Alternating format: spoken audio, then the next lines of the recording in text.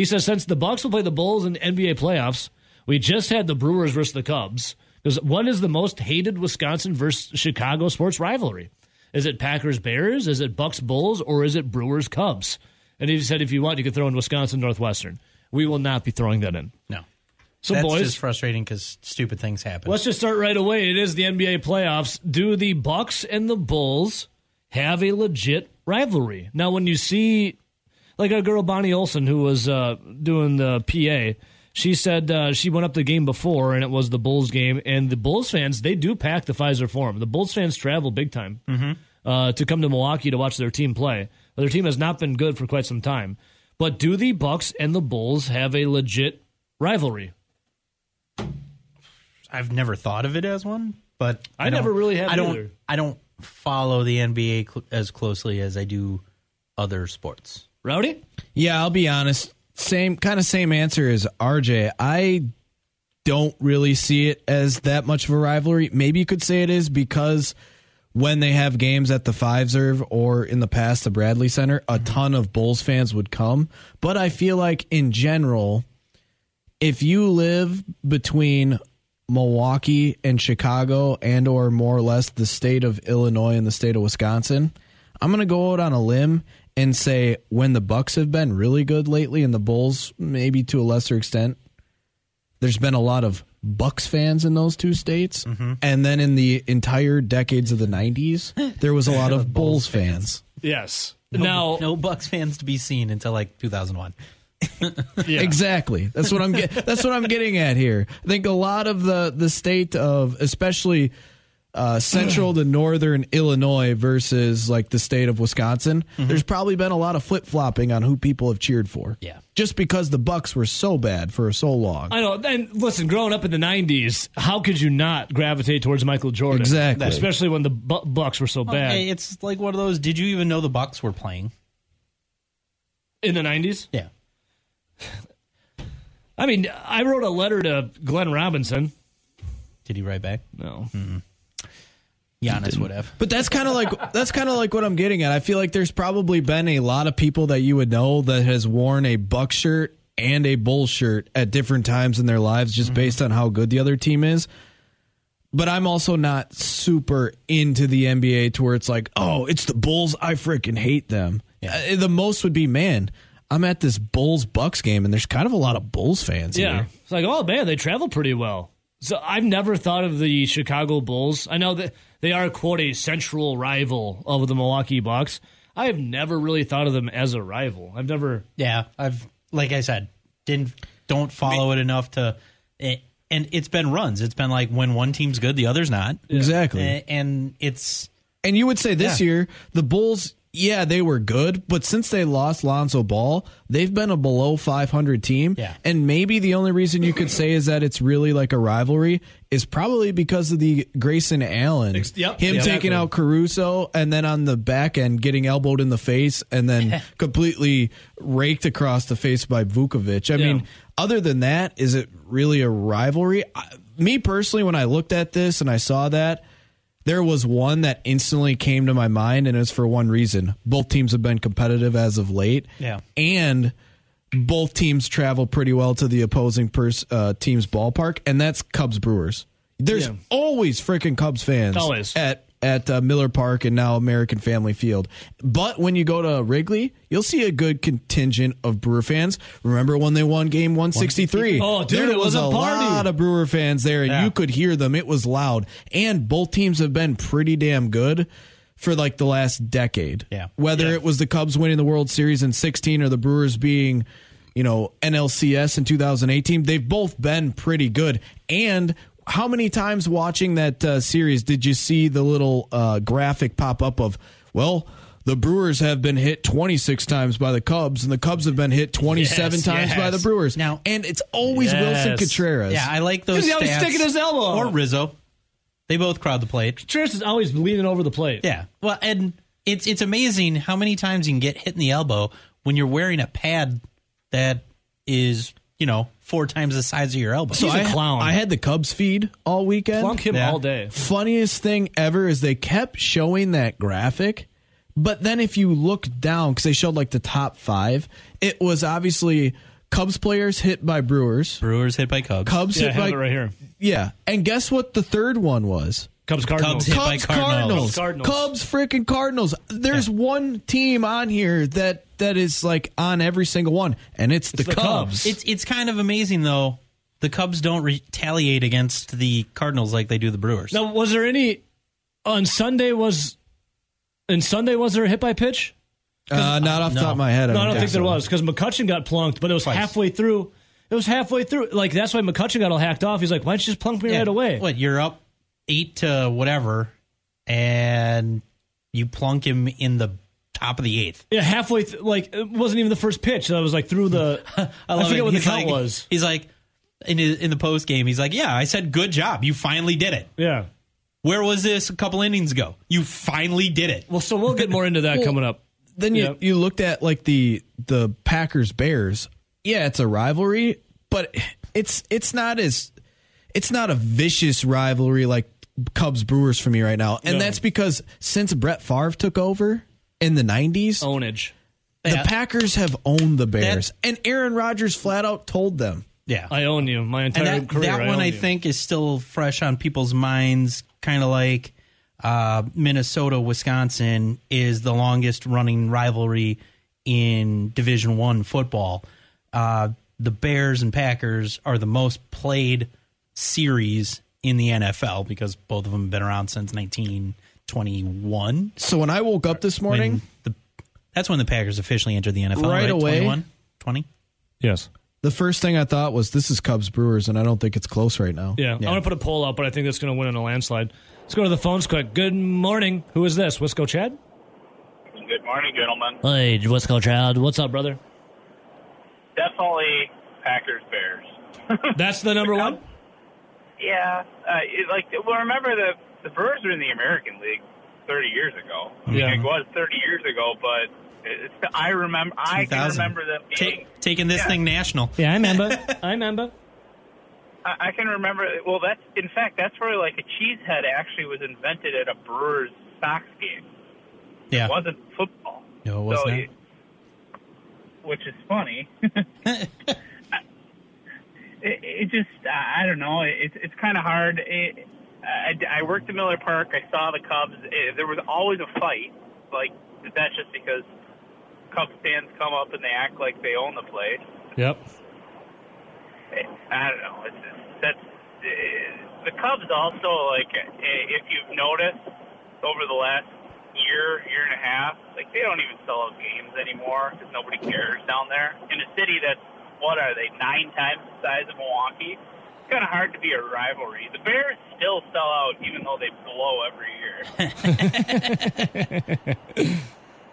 And they want to move. So you're going Bears Packers. Yeah, I mean, it doesn't matter if one of them is a complete scrub. It is still a rivalry game.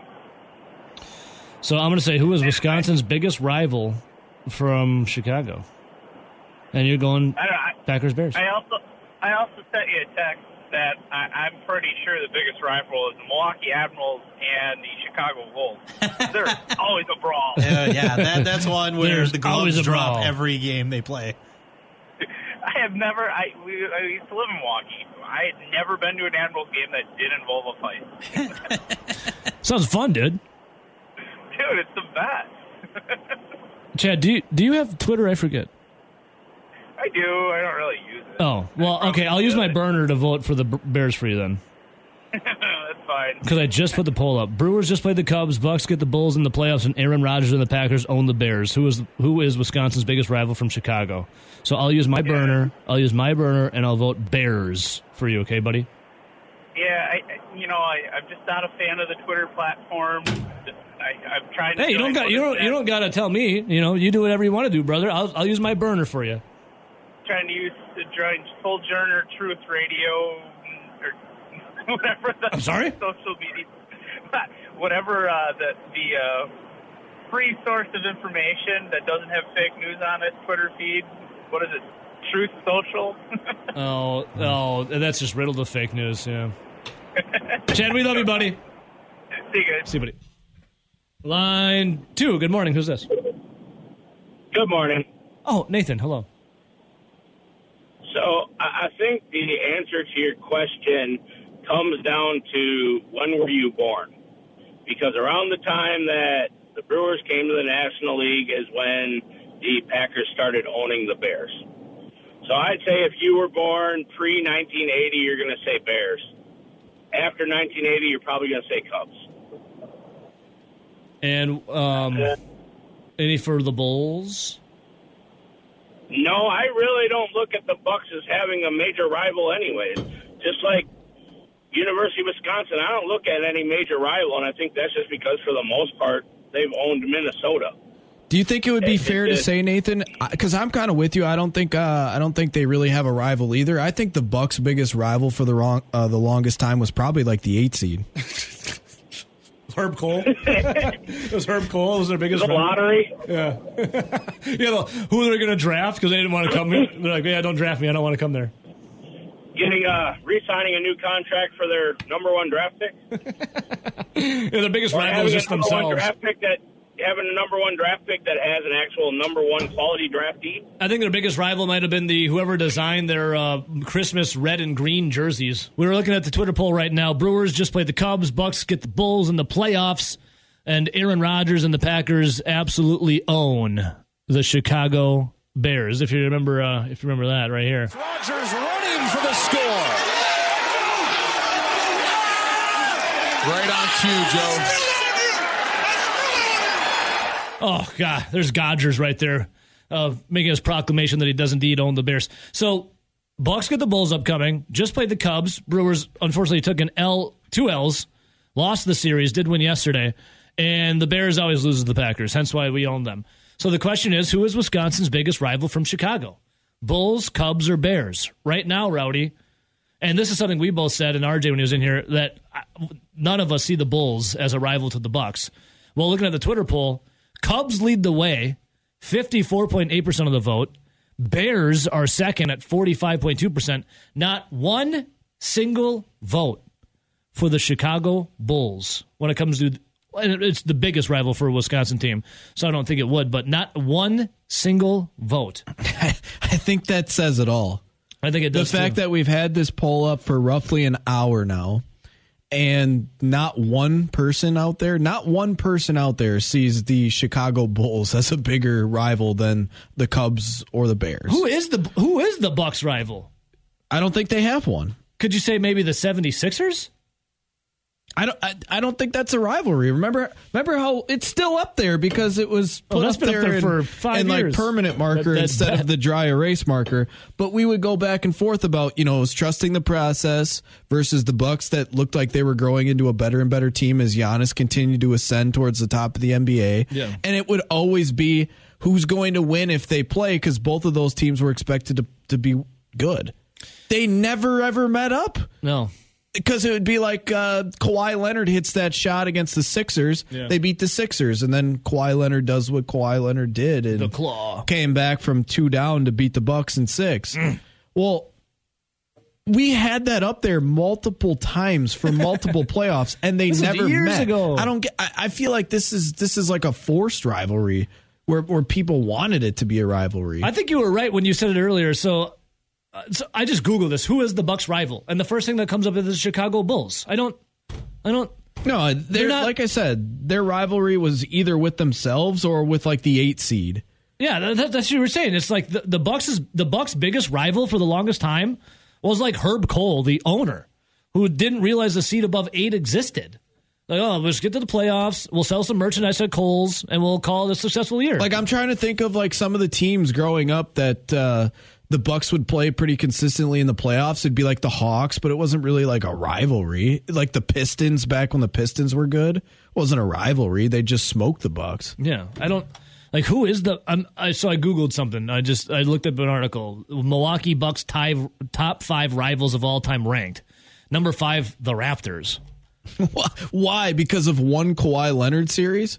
Number 2, the Los Angeles Lakers. What?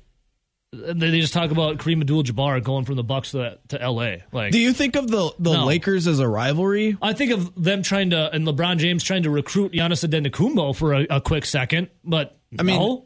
just on the surface, when I think about the Lakers versus the Bucks, I think of the Lakers being great for like the majority of my lifetime outside of very recently, and the Bucks being bad. In this article, they referenced the 70s. Yeah. So it's Milwaukee's first chip in 71 and again defeating LA in 74 in the first round. Between then, the Lakers took down the Bucks in 72, eventually winning a title of their own. Okay. And then I think by the time you hit the 80s, that was no longer a thing. Then in the 80s, they talk about the Boston Celtics being the biggest rival for the Bucks. Now they have number 2 is the Philadelphia 76ers. And then number 1 is the Chicago Bulls. And here's the reasons they get. The Chicago Bulls are the Bucks' biggest rival for a few reasons. While they have not been Milwaukee's most frequent postseason competitor like the Sixers, the Bulls have the advantage of geographic proximity and sharing the same division as the Bucks, matching up 4 times a year and drawing blood. The last few years have been iffy in the two organizations' rivalry, but Milwaukee and Chicago have often been at the other side of rising and falling in the NBA. They've never been good at the same times. This is the first time the Bucks have met the Bulls in the playoffs since 2017. I'm sorry. This is the first time Chicago is the 6th seed and in the playoffs for the first time since 2017. This is the 5th all-time matchup between the two franchises in the playoffs.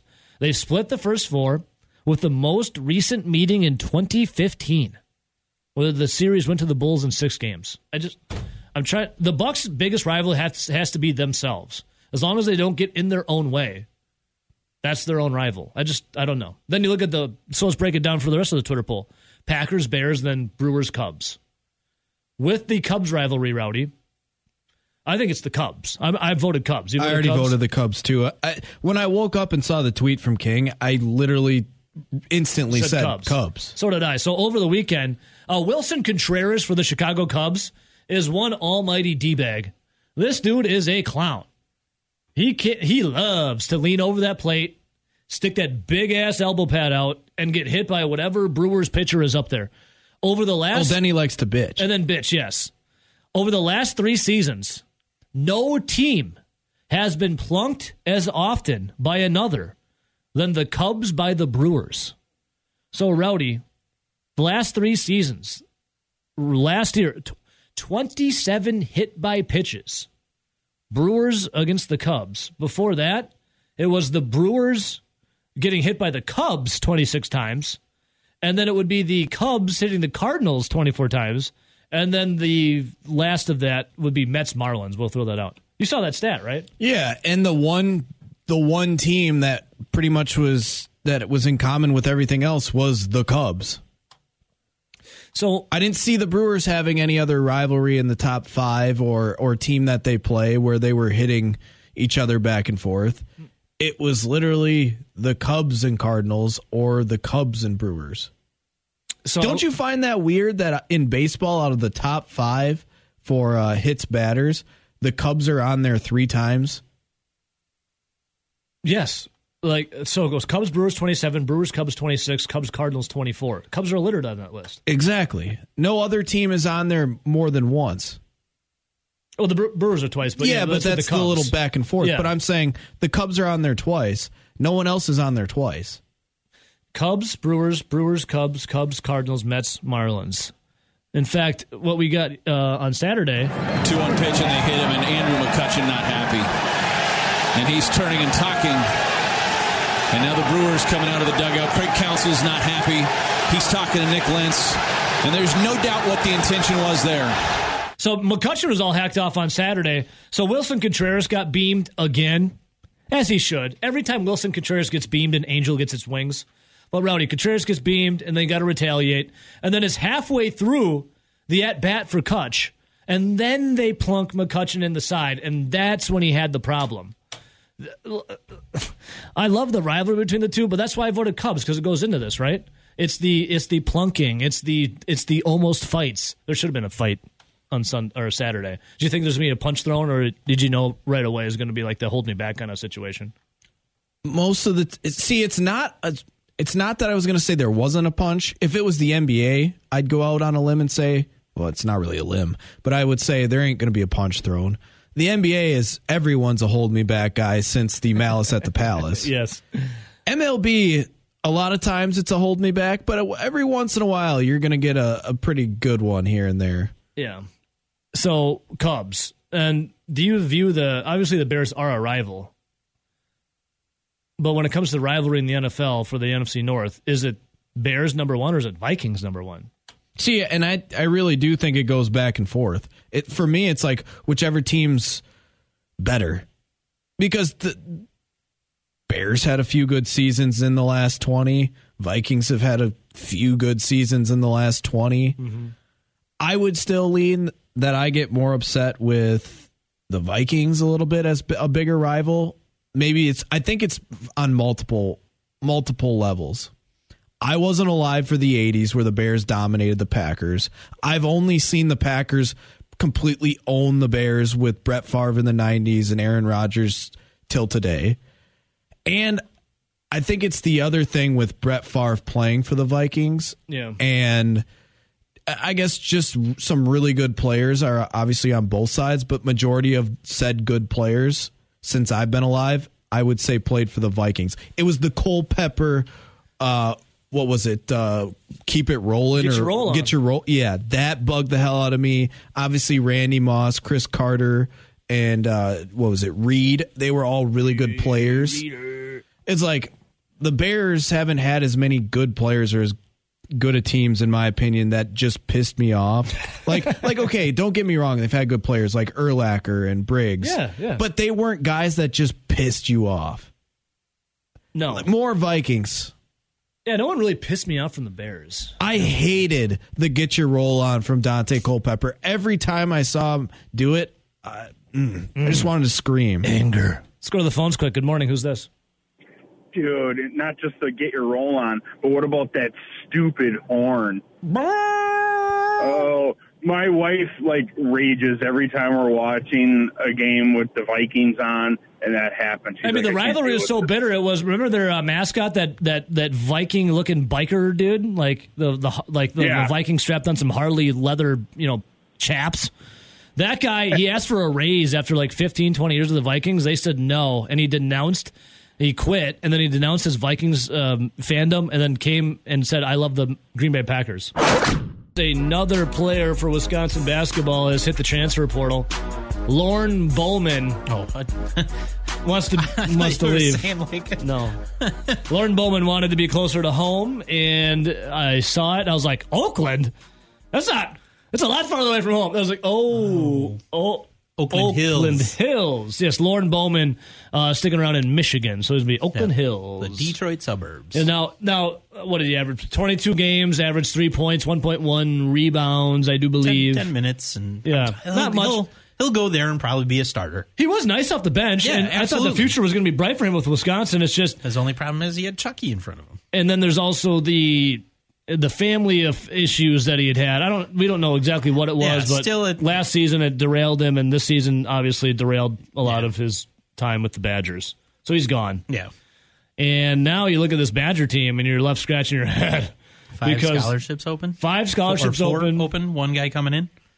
Yeah, because there's another guy coming in. 5 roster spots because Higginbotham is no longer with the program. Yep, I saw last week, was it Thursday or Friday, they had Wisconsin basketball on Twitter, had a big send-off for Carter Higginbotham saying thank you for everything you've done. Thank you. Rowdy, any last words for Carter Higginbotham? Good riddance. All right. Same thing with Lorne Bowman. Good riddance. Oh. So now it's this team, you're left looking, and I got a couple of messages over the weekend I think this team's going to be pretty tough next year. It's time to strap in for a lean season. Well, you don't know that. Now, it's looking like it could be. I don't know who you're going to – there's a lot of guys that hit the transfer portal, a couple homesick.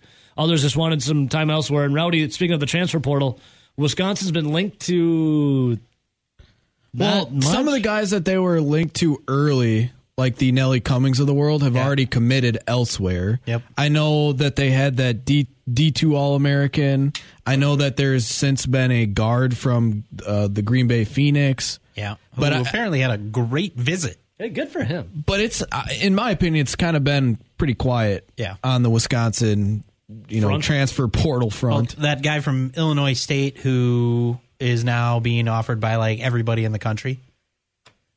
Yeah. The Badgers were with him right after he declared, and then everybody else was like, here's here's our hat too. I feel like if you're a good transfer portal candidate or you're in the transfer portal and you look at the Badgers and you're a decent player, you're going to get on the court immediately. Yeah, absolutely. Because Badgers right now are pretty thin. Yeah.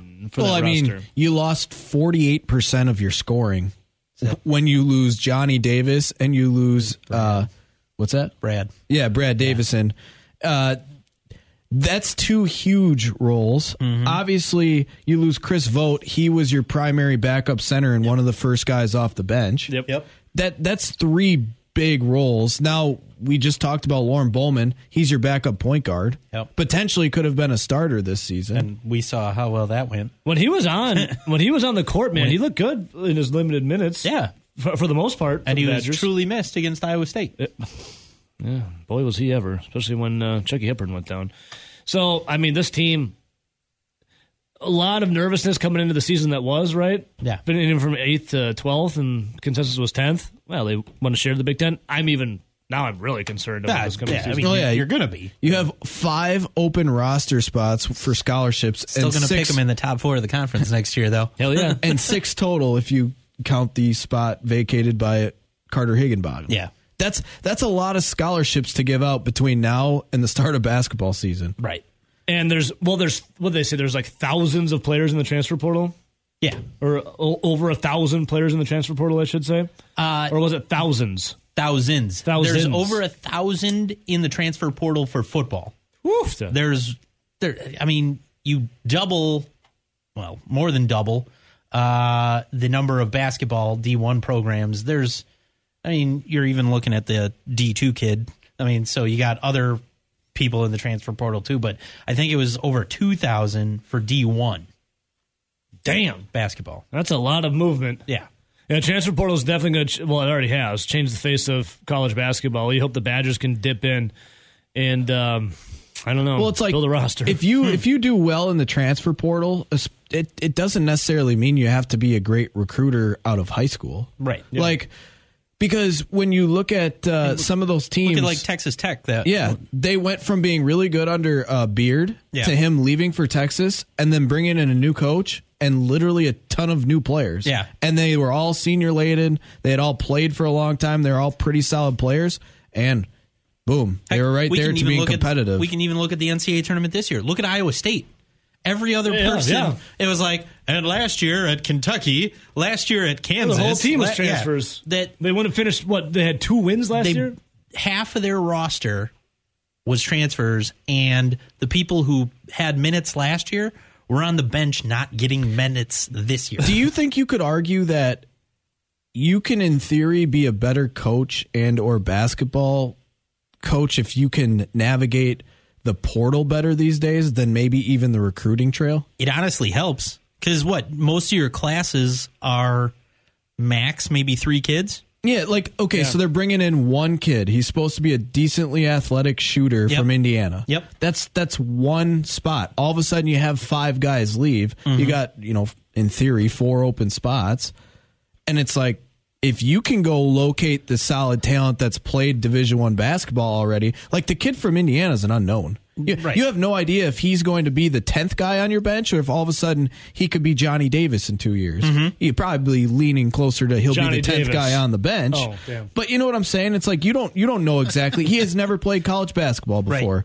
But I can identify 3 other guys that were pretty good maybe in like the Horizon League or another guy that was kind of a guy off the bench for a blue blood Power 5, but was a lot highly touted than some of my recruits. If you can navigate the portal and identify talent in the portal that's been there, done that in college basketball, I feel like you have a lot better shot to be more consistent.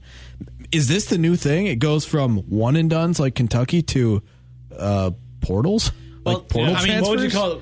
Would they be one and dones too? You come somewhere, you're like, okay, I like it here or don't like it here, then all of a sudden you're off somewhere else? You did have the former director of recruiting at Wisconsin who wanted to change the Badgers into that.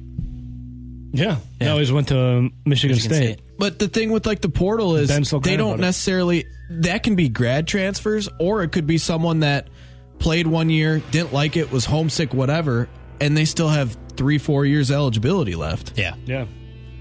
It's going to be an interesting landscape. Already is in college basketball. And there's still a lot of Wisconsin connections out there that haven't announced where they want to go yet. Yeah. Some of them the Badgers offered and they went elsewhere. Some of them they did completely said nothing to, and they ended up at like a MAC school. And all those guys get at least one free transfer.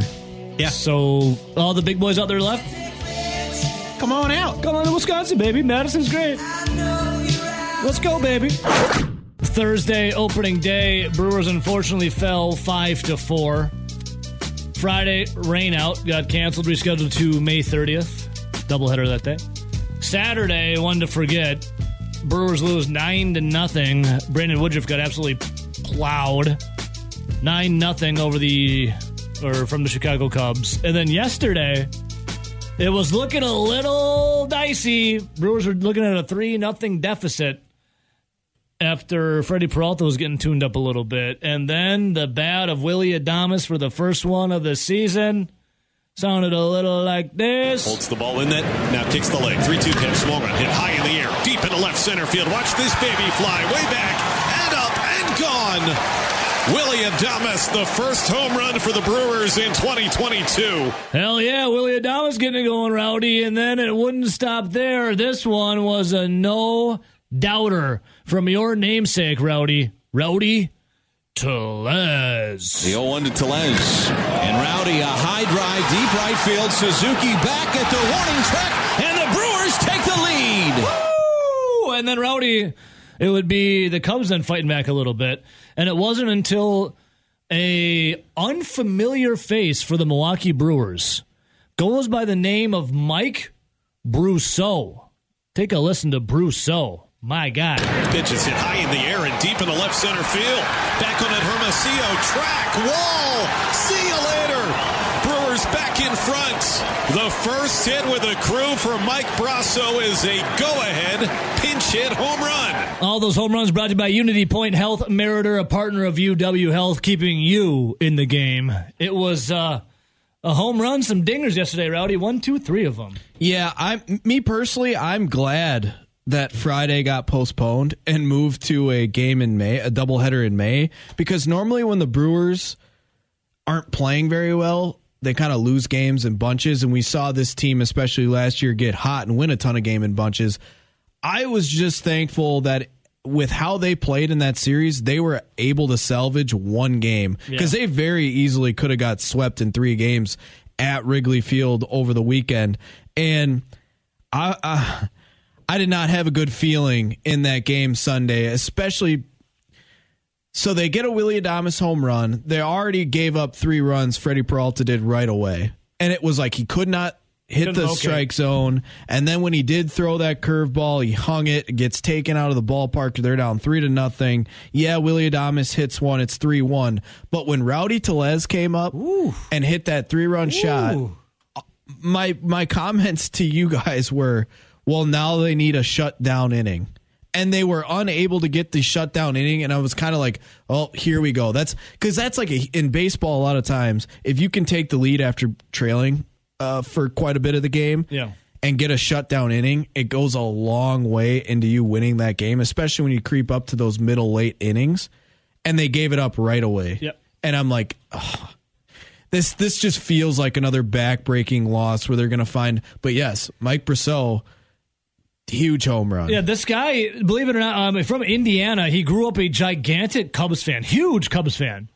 He went to Wrigley about 50 times, and he got a little emotional after the game talking to Sophia Minert with Bally Sports right there.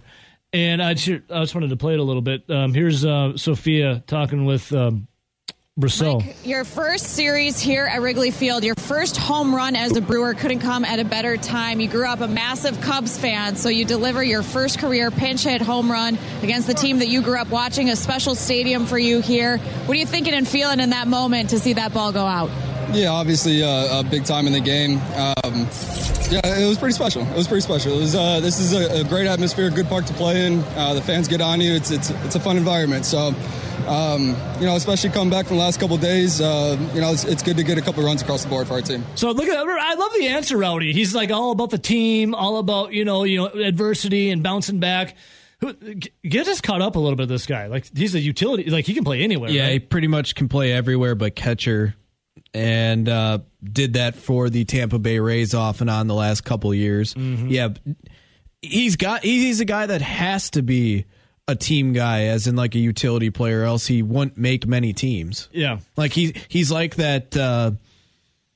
If he wasn't able to play so many different positions, he's probably like that quadruple A type players. But he came up with a hell of an at bat for the Brewers. That was sick. So I'm glad the Brewers could salvage one against the Cubs. It was looking pretty tough, especially when fastball Freddie couldn't really control himself at first. But that's all the Brewers starting pitchers. They couldn't throw strikes the first 3 games. Yeah. You had Corbin Burns, Brandon Woodruff, and Freddie Peralta all start the game out with a walk. That's never a good thing. Putting runners on base, obviously, never a good thing. But not only that, but it was like Jake Cousins, his first guy he faced, couldn't throw strikes. Yeah, he's been lit up too. Suter, when he first came in, he couldn't throw strikes and walked his first batter. It's just so far through 3 games, these guys, we know they're really good. They just don't look sharp. No, yeah. They don't, like when they were rolling last year, there was no one better than Corbin Burns. He won the Cy Young, obviously. They just don't look sharp. They're not throwing strikes. And once Burns then you set that record too of most consecutive without walks. Yeah. The guy that started the season with the most consecutive strikeouts before a walk, and before it was broken by Garrett Cole. He also set the longest time period in a season with a strikeouts without a walk. Comes out and walks the first batter of the game and ends up having like 3 or 4 walks. Same thing with Woodruff. Didn't he have like 4 or 5 walks? Woody did not look good. Yeah, and Peralta had 4 walks. Yeah. You can't just walk guys, especially the first hitter of the inning, and expect to pitch well. Yeah, Freddie Peralta 4 walks, and then Suter came in and walked 2. Cousins, Boxberger, Williams, then Hader. So Williams looked pretty good there, but 2 strikeouts. Yeah, and obviously Hader did. And Hader's 1, 2, 3. Well. Yeah, Hader's first close of the season, 1, 2, 3. He's done. But those guys represent the last 4 National League relief pitchers of the year. Yeah. So you expect those 2 to look really good. Just don't put a wall in front of Devin Williams. Man, it was so frustrating with the Brewers starting pitchers because their stuff was there. The velocity was there. But they were getting behind hitters, they were walking hitters, and then when they did have to make a pitch, a lot of times they would hang something. And the Cubs, hats off to them. They took advantage of it. It's not like these teams, especially in the sport of baseball, are just going to roll over because the Brewers were seen as a much better team heading into the season. They still got to go get a win. But like I said, the fact that they could salvage one game here after playing as bad as they did and not get swept, that'll go a long way. If you could go all year and never get swept, be awesome. Your record will be so much better than what it probably would have been otherwise. And obviously they're going to happen, but if you can keep them to a minimum when you're playing bad baseball, just minimize the damage. I can't stand Wilson Contreras. Every time he gets beamed, an angel gets its wings, and he got beamed again.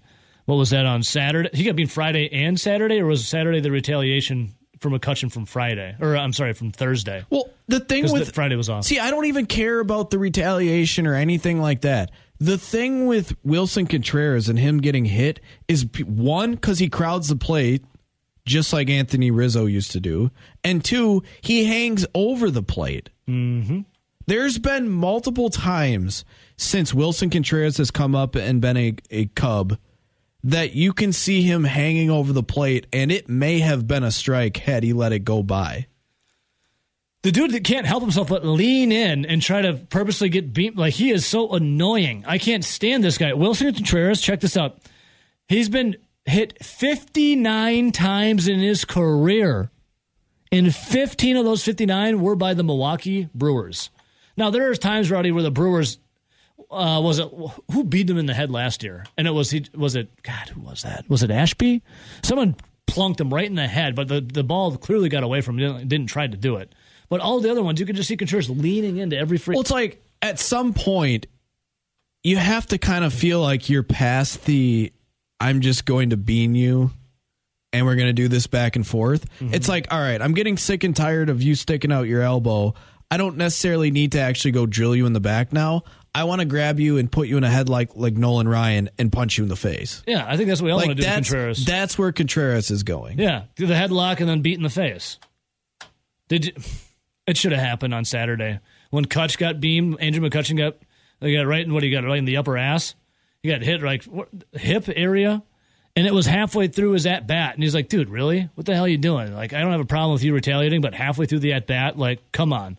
I just love the bad blood between these two. I'm torn on agreeing with McCutchen because I get where he's coming from. Like, if you're going to do it, just go do it right away. Yeah. Not when you already have, 2-3 pitchers in and there's already a strike and whatever. Mm-hmm. But also, if I'm McCutchen and I don't like it, I could have done something more than just chirping back and forth. Yeah, Kutch was chirping pretty good after he got hit. Nothing really happened from it. Let's see here. I have the broadcast. That's John Boy Media. I can't play that one. There's a lot of swearing in that one. All right, here we go. It's right here. I found it. So Kutch gets beamed, and then here's what ensues. I think he'll respond the same way. Rejection.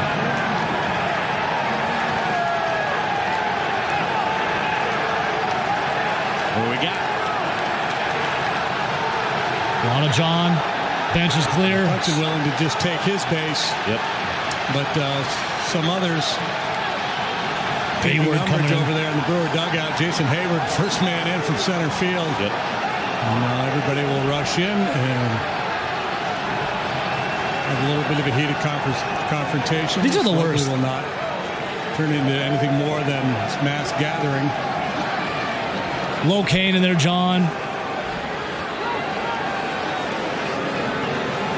Rowdy, what do they even? What does this accomplish when they all meet? It's on both sides of this issue. Whenever this happens, the Brewers are going to continue to make the case. Hey, we're not throwing at you guys on purpose, and the Cubs are going to say, yeah, you might not be, but we keep getting hit, and we're getting frustrated by it. So this is our way of sending a message that says you need to be a little more careful. Yes. How about there's an actual fight? Well, I would be totally fine with a punch being thrown. What about you? You got to sign Maldonado. Oh, Martin Maldonado. Who did he hit? Was it Snyder? Yeah, catcher for the Pirates. And he gave him a big old shiner. We need one guy just to throw a... Where's Odor? Ooh. We need one guy to throw a falcon punch. Just whap. Just wreck somebody. Probably, if at all, anyone would be what? Wilson Contreras? Yeah, he's definitely got to be the most hated Cub at this point. B-Rail, our Cubs fan, says, I wanted to see Hayward knock out McCutchen. Why? I would see if Hayward didn't have a good series, I would have given the joke. Of course, he wanted to go see Hayward knock out McCutchen, be the first hit Hayward's had in a while. But of course, he had a good series. McCutchen's the one. How about let's talk a little bit about McCutchen, Rowdy. He's been starting this season off pretty damn good for the Brewers. He was swinging the bat well in spring. See, when you have 3.5 weeks to get ready for a season, when you normally have 6.5 weeks, you can see some of these guys that are extremely hot in that little flash of the pan spring training that easily carry it in to spring, and he might be hot for the next 2 or 3 weeks. That's why I'm surprised we haven't actually seen much of Keston Hiura for how hot he was as well. I would think that they'd want to get some of those guys that were swinging the bat well at bats consistently. Hiura played in one game, I think. Yeah, Saturdays.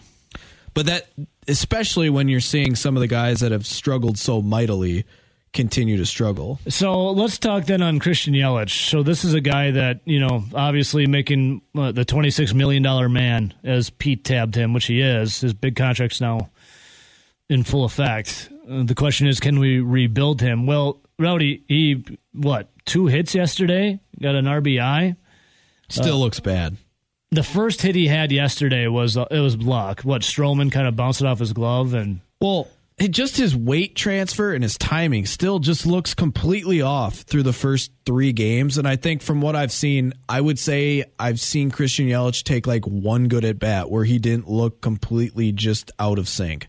And like you said, his first at bat where he got, or his first hit where he it tipped off of Stroman's glove. Yeah, that was one where he pulled off the ball. It would have been a weak grounder to second base had Stroman not tried to field the baseball, and he would have got thrown out. It never would have been a hit if Stroman didn't go after it. The only at bat off the top of my head where Christian Yelich looks competent was the one where he stayed in there, let the ball travel deep, and he took it to left field, the opposite field. If I was the hitting coach with Christian Yelich, I literally would say... Which hitting coach? Either or. There's two of them. If I was the third hitting coach...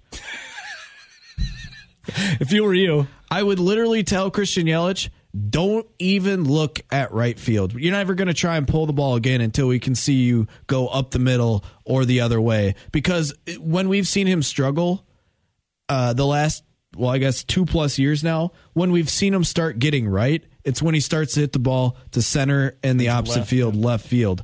And then that's where he's staying on the pitches. His timing looks so much better. I would be like, literally, don't even look at right field until you can finally start to stay in on pitches, going to center and left. Maybe by mid-May, we'll let you start attempting to pull the baseball. And it sounded like this, Rowdy. Here's a line drive down the left field line. Hermosillo going back. It's over his head and up against the wall. Extra bases for Yelich. Adames around third. He's going to score. Yelich into second with a double, and the Brewers have cut that deficit to 1. Yeah, Yelich, part of the reason why the Brewers won yesterday. So baby steps moving forward for Christian Yelich. All hope is not yet lost. But my God, you got to start stacking success somehow. And we'll take the first little dribbler that Stroman messed up on. Yelich still got on base. And you'll take that RBI double to score Adames to make it a 2-3 game. Baby steps, Rowdy. Baby steps for Christian Yelich. Yeah, but we saw those baby steps last year where he got hot, was hitting for a high average for like 3 weeks, and then went back to doing exactly what he was doing, and that was looking pretty bad. Again, I still chuckle at someone talking about Yelich last year. Well, if you look at the stats, Yelich was actually the third best for the Brewers offense last year. Well, did you look at the Brewers offense last year? That's not anything to brag about. Yeah, but also when you say third best, you had Rowdy Tellez, who was only there for, roughly half a season and wasn't playing every day. Mm-hmm. Keston Hiura was awful. Mm-hmm. Colton Wong was pretty good. In my opinion, would have been an all-star had he been able to stay healthy. Because remember, he had to sit out a big chunk early in the season. What was it, a hammy or whatever? Yeah, whatever it was. You had Willy Adames, who was great, but he didn't get to Milwaukee until, was it like roughly week 5 or 6 of the season? Yeah. So he didn't start out there. He missed the first roughly month and a half. He was in Tampa. And he was struggling with the Rays, wasn't he? Remember the first roughly month and a half for Luis Urias? He was god-awful because he couldn't get the throwing the ball from shortstop to first base before they traded for Adames. Yep. And he really came on once they acquired Adames. And then you had Lorenzo Cain, who started out and had a lot of the season where he was injured. And then you had in right field, Avisail Garcia have one of his better seasons. Narvaez at catcher started the season extremely hot, but fell off when he started catching more towards the end. It was like he lost his legs. And we know Manny Pena has really only had one good year hitting the baseball. It kind of left Christian Yelich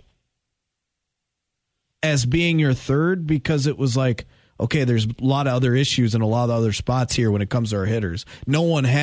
Very few people outside of Avisail Garcia, when you actually look at it, were on the roster and playing well for the majority of the season. It was guys coming and going, guys getting hot, guys starting hot, or guys finishing hot. They only had, in my opinion, Avisail Garcia play from start to finish well the entire time. And now we already see that the Brewers are out Urias at third base, and it's kind of a revolving door between Brosseau and Peterson. And Luis Urias, those aren't full-time players. Urias is supposed to be back in a couple of weeks with a calf injury. Didn't they originally say 3 weeks is what they thought he'd be out? Well, first they thought he'd be ready for opening day, and then now they said, I think it was 2 to 3 weeks he'll be out, so I don't know. We'll see for Luis Urias. See, I think we'll finally get to see a full year out of Willy Adames, and that'll be a good thing, because first home run of the year, Willy Adames. I know he was saying how he struggled seeing the baseball at the Tropicana Field in Tampa. Yeah. And now he had pretty decent seasons, overall numbers with Tampa, but was just struggling mightily like those first 5 weeks of the year. Came to Milwaukee and was just gangbusters. Yeah. So I'm curious to see what he'll do a full season in Milwaukee, because hell, even if you just get the overall numbers that he put up the entire year between both Tampa and Milwaukee, you'll take that every year. Totally. So Baltimore Orioles today, first pitch 2:05. Your Brewers are out there. Rowdy for the Razor's Edge taking the under of 9 runs. Orioles have scored, what, 1 run in 3 games? 1 run in 3 games. Yikes. They scored 1 run, I believe, their opening day, which was Friday, and then shut out the last 2 games. Oofta. And they spent, like, what, $5 in the offseason? If that. Well, I said it earlier, but they're 3 of their highest paid players. 1 is Trey Mancini. The other 2 are not on their roster. Tough. Chris Davis retired a couple of years ago. These are highest paid, right? He's their highest paid guy, obviously retired, and it's deferred money. And then it's Trey Mancini, and then it's Alex Cobb, who pitched for them last year, no longer on the roster, deferred money. Oof. Brewers got a big series coming out. It's a nice little sweep. 2 players to look out for that are actual names for Baltimore that are not prospects or low-level players. Trey Mancini and Cedric Mullins. Hello, friends. Tradition unlike any other. I gotta say, man, holding up that #1 rank in the world. Scotty Scheffler backed it up. That dude was gangbusters. Did I see that right? Did the dude 4-putt to win the Masters? Did I see that right, Rowdy? You did. And he still won by 3 strokes. 4-putt to win the Masters. Absolutely incredible. It was nice to see Tiger back. Wasn't really in contention, but wearing that red on Sunday looked really damn good. And just the whole tournament was... Dude, Rory McIlroy yesterday was a gangbusters. Oh, he tied one of the best rounds at Augusta. Yeah, he was just absolutely crushing that. Well, did you see the last hole with him and Morikawa? Here. We just saw what Rory did. Bunker to bunker. This is impossible.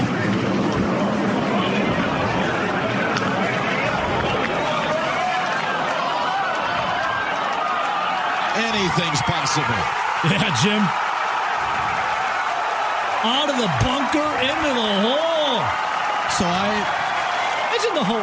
I had the Brewer game up on my laptop, and then I had the Masters on TV. And going into that final hole for Rory, they were talking about how, hey, maybe if he can find a way to birdie this hole, and if something happened, maybe he could find himself into like a playoff tie or whatever. Yeah. And his first tee shot goes into the bunker down which would be the left side of the fairway. Then the second shot goes into the bunker that's to the right side of the green. So he went from bunker to bunker, and they're like, well, that's not great. That's not how he wanted to end it. And then he, chips it out of the bunker and makes it. But then the craziest thing is Morikawa, the guy he's golfing with, is in the same bunker. And after he made it, Morikawa gets in the bunker, and then he chips it out of the bunker and into the hole. It was wild. It was incredible. It was wild. I love I just want to play it one more time. Just the announcer here. Just take a listen one more time. What Rory did.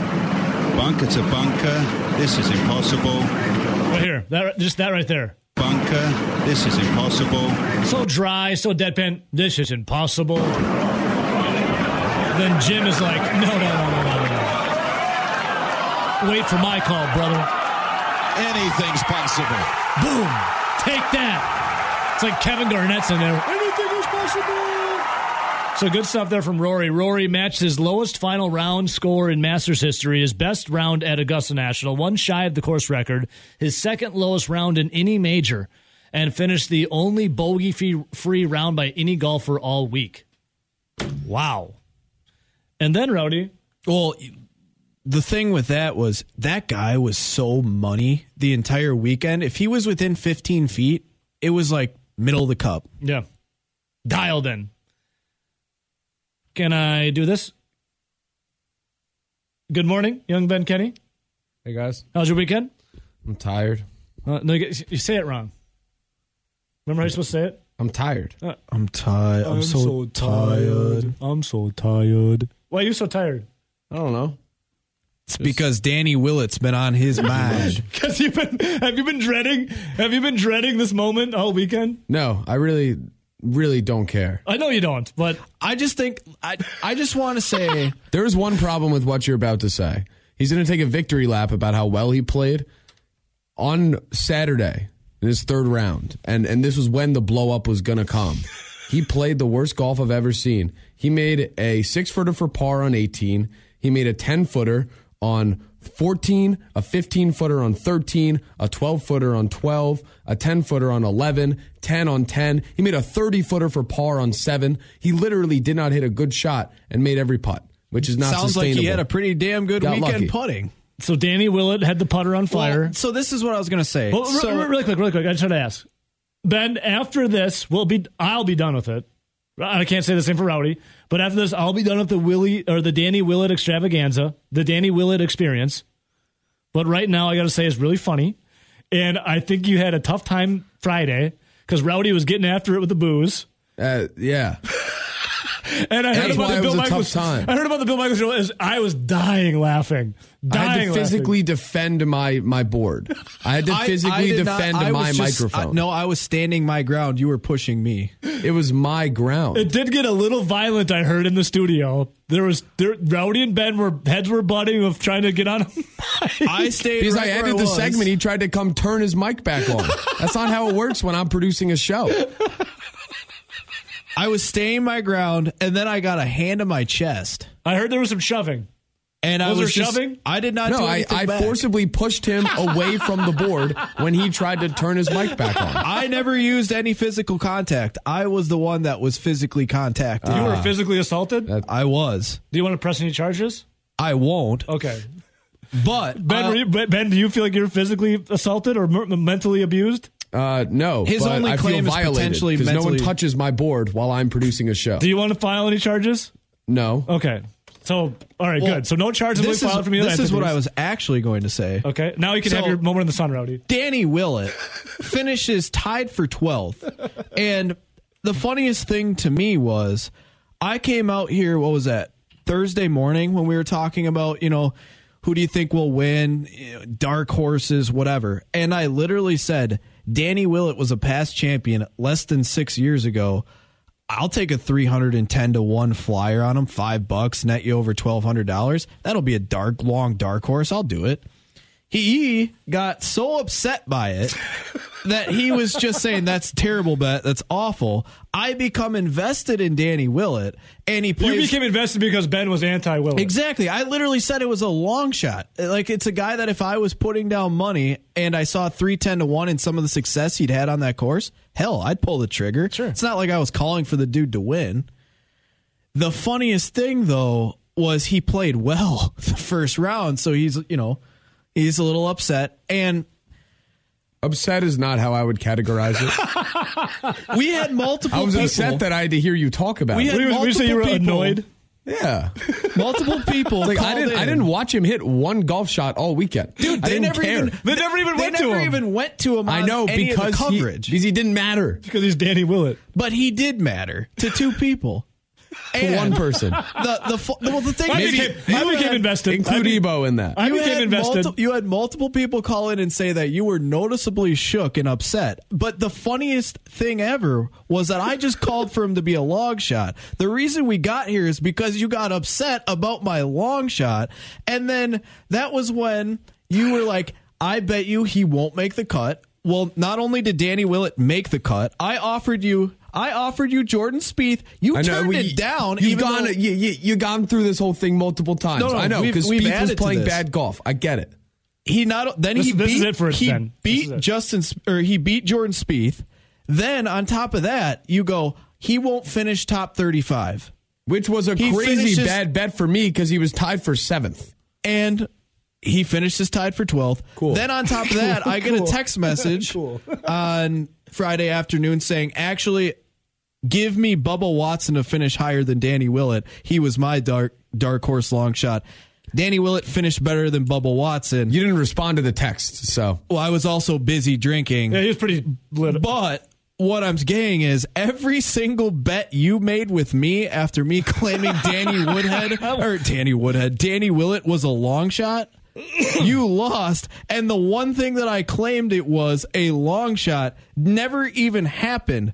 But when you look back, Danny Willett did everything I asked him to do besides win the tournament, and you're the one mad about it. I'm not mad. So, Ben, I'm just mad I have to listen to you go through those chain of events over and over again. You came on the Bill Michaels show and said the same thing. It's like, we've heard it. Now, did you let him on? Happened. Did you let him on, or did he force himself on?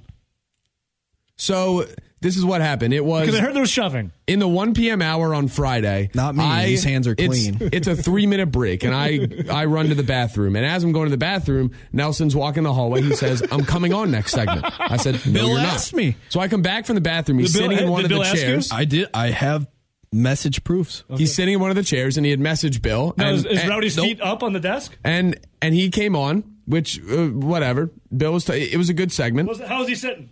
It was somewhat like that, yes. As the segment was winding down, I say, "All right, you're done." I turn the mics off. Bill's going to finish the segment. We're going to go to break. And then he walks over and physically starts to turn his mic on and push it back up. The fader? Yes.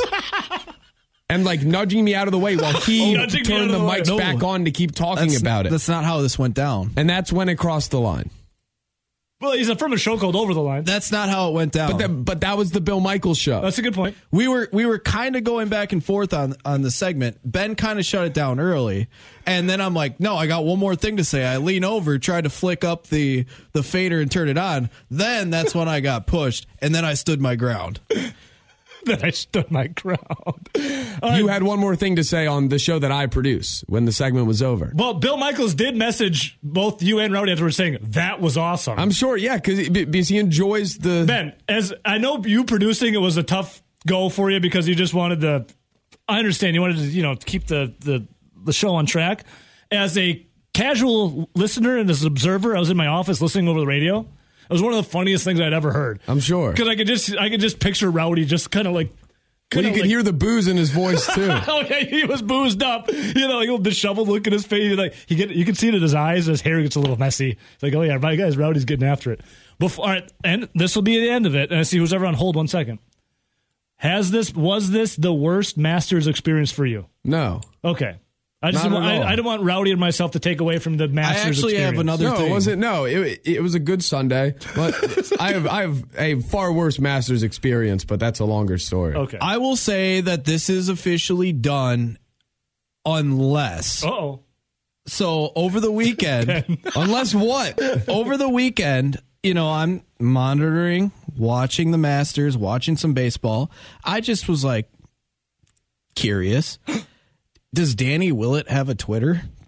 And I found his Twitter. I may have found his website. I may have put in a contact email for him to do an interview. Yep. So Danny Willett, hopefully, if Danny Willett responds to me and his PR guy responds to me, this will be the last time, unless I can get him for an interview at roughly 9:20 in the morning. Then we will go through this one more time. All and right. I just want to. Have a little friendly conversation. Yeah, Danny Willett. Big. You'll do that. I'm going to lock this door at 10 a.m. I don't think that door locks. Well, I'm going to find a way to forcibly keep it closed. You might have to jimmy a chair up under it. All right, so Danny Willett may or may not be. The ball is in Danny Willett's court right now. We're waiting on Willett's people to get back to us. I can be very explosive and strong when I want to be. Especially when you're drunk.